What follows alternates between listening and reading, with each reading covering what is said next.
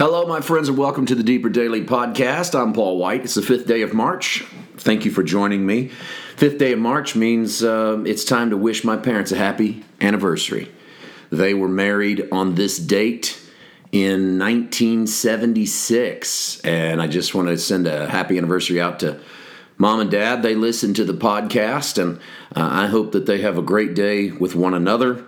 They are an inspiration. They're inspiration in the way that they love one another, the way that they communicate, their faithfulness, their loyalty, their commitment to the cause of the gospel has been probably one of the greatest influences of my adult life, to see a marriage so committed to one another, to raising its kids, but also to being faithful to the call.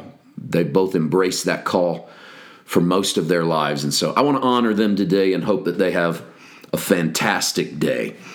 Today we are proceeding into the final story of Mark 4. If you break these chapters down into stories, and that's oftentimes the way to that's the way to help you memorize, in my opinion, help you memorize what's each chapter contains, kind of break it down into stories. Like, for instance, chapter 5 is really just two stories back to back.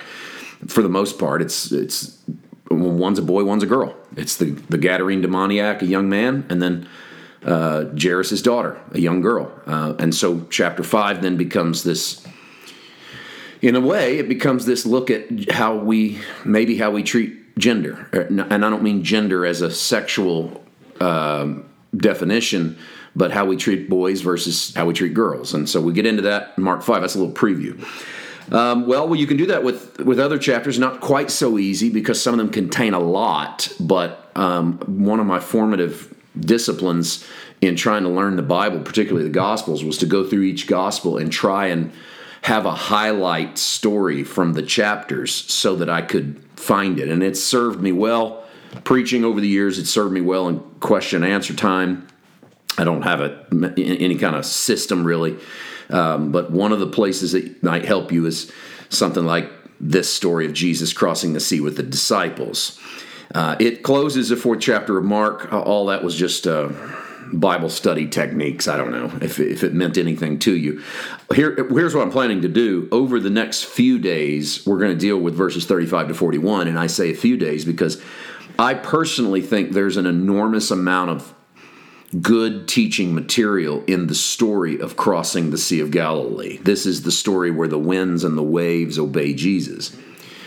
And I don't see any reason to just hammer through really fast and only highlight a couple thoughts when we could just take our time and really look at it. So I just want to deal with one verse today. And that's Mark chapter 4, verse 35. On the same day, when evening had come, he said to them, "Let us cross over to the other side."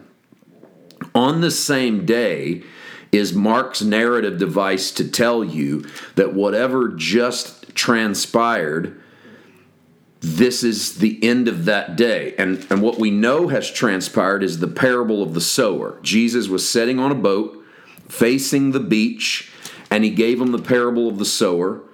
And then he explained to his disciples when they were alone. So at the end of the day of teaching, they go somewhere, probably sitting on the deck of his boat, and he teaches them individually what the parable of the sower meant. That takes up the body of the 4th chapter. He throws in a couple of quick little parables about the kingdom, which, as you've learned the last couple of days, are really parables about himself.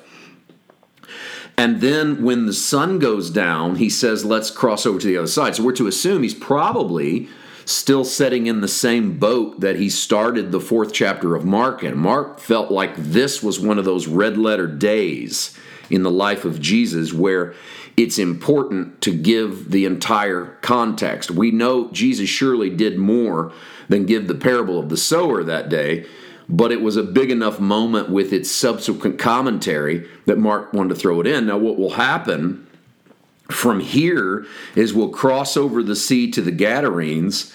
That takes up half of chapter 5.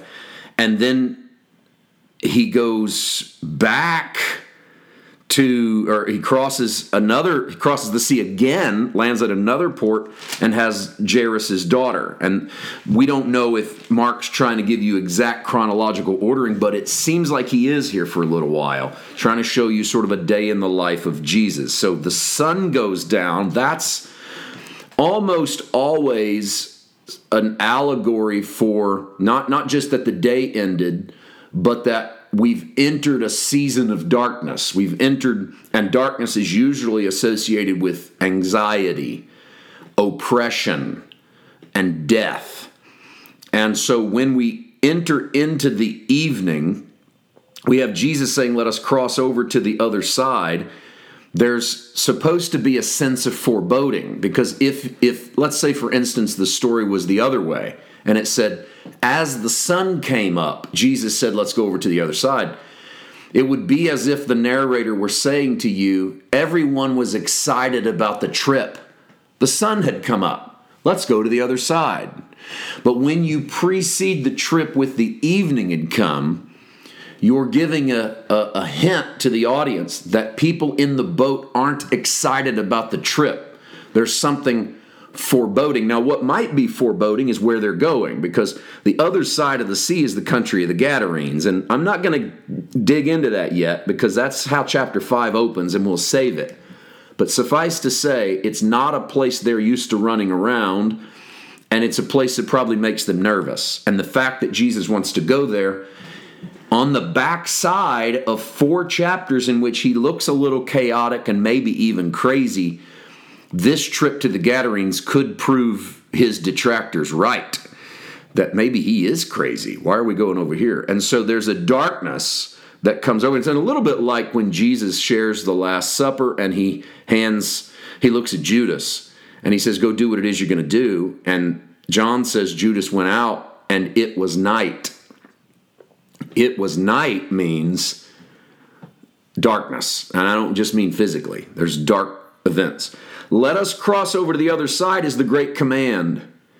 Jesus tells them, let's do this. Here's my thought to you, and this is what I want you to think about for today.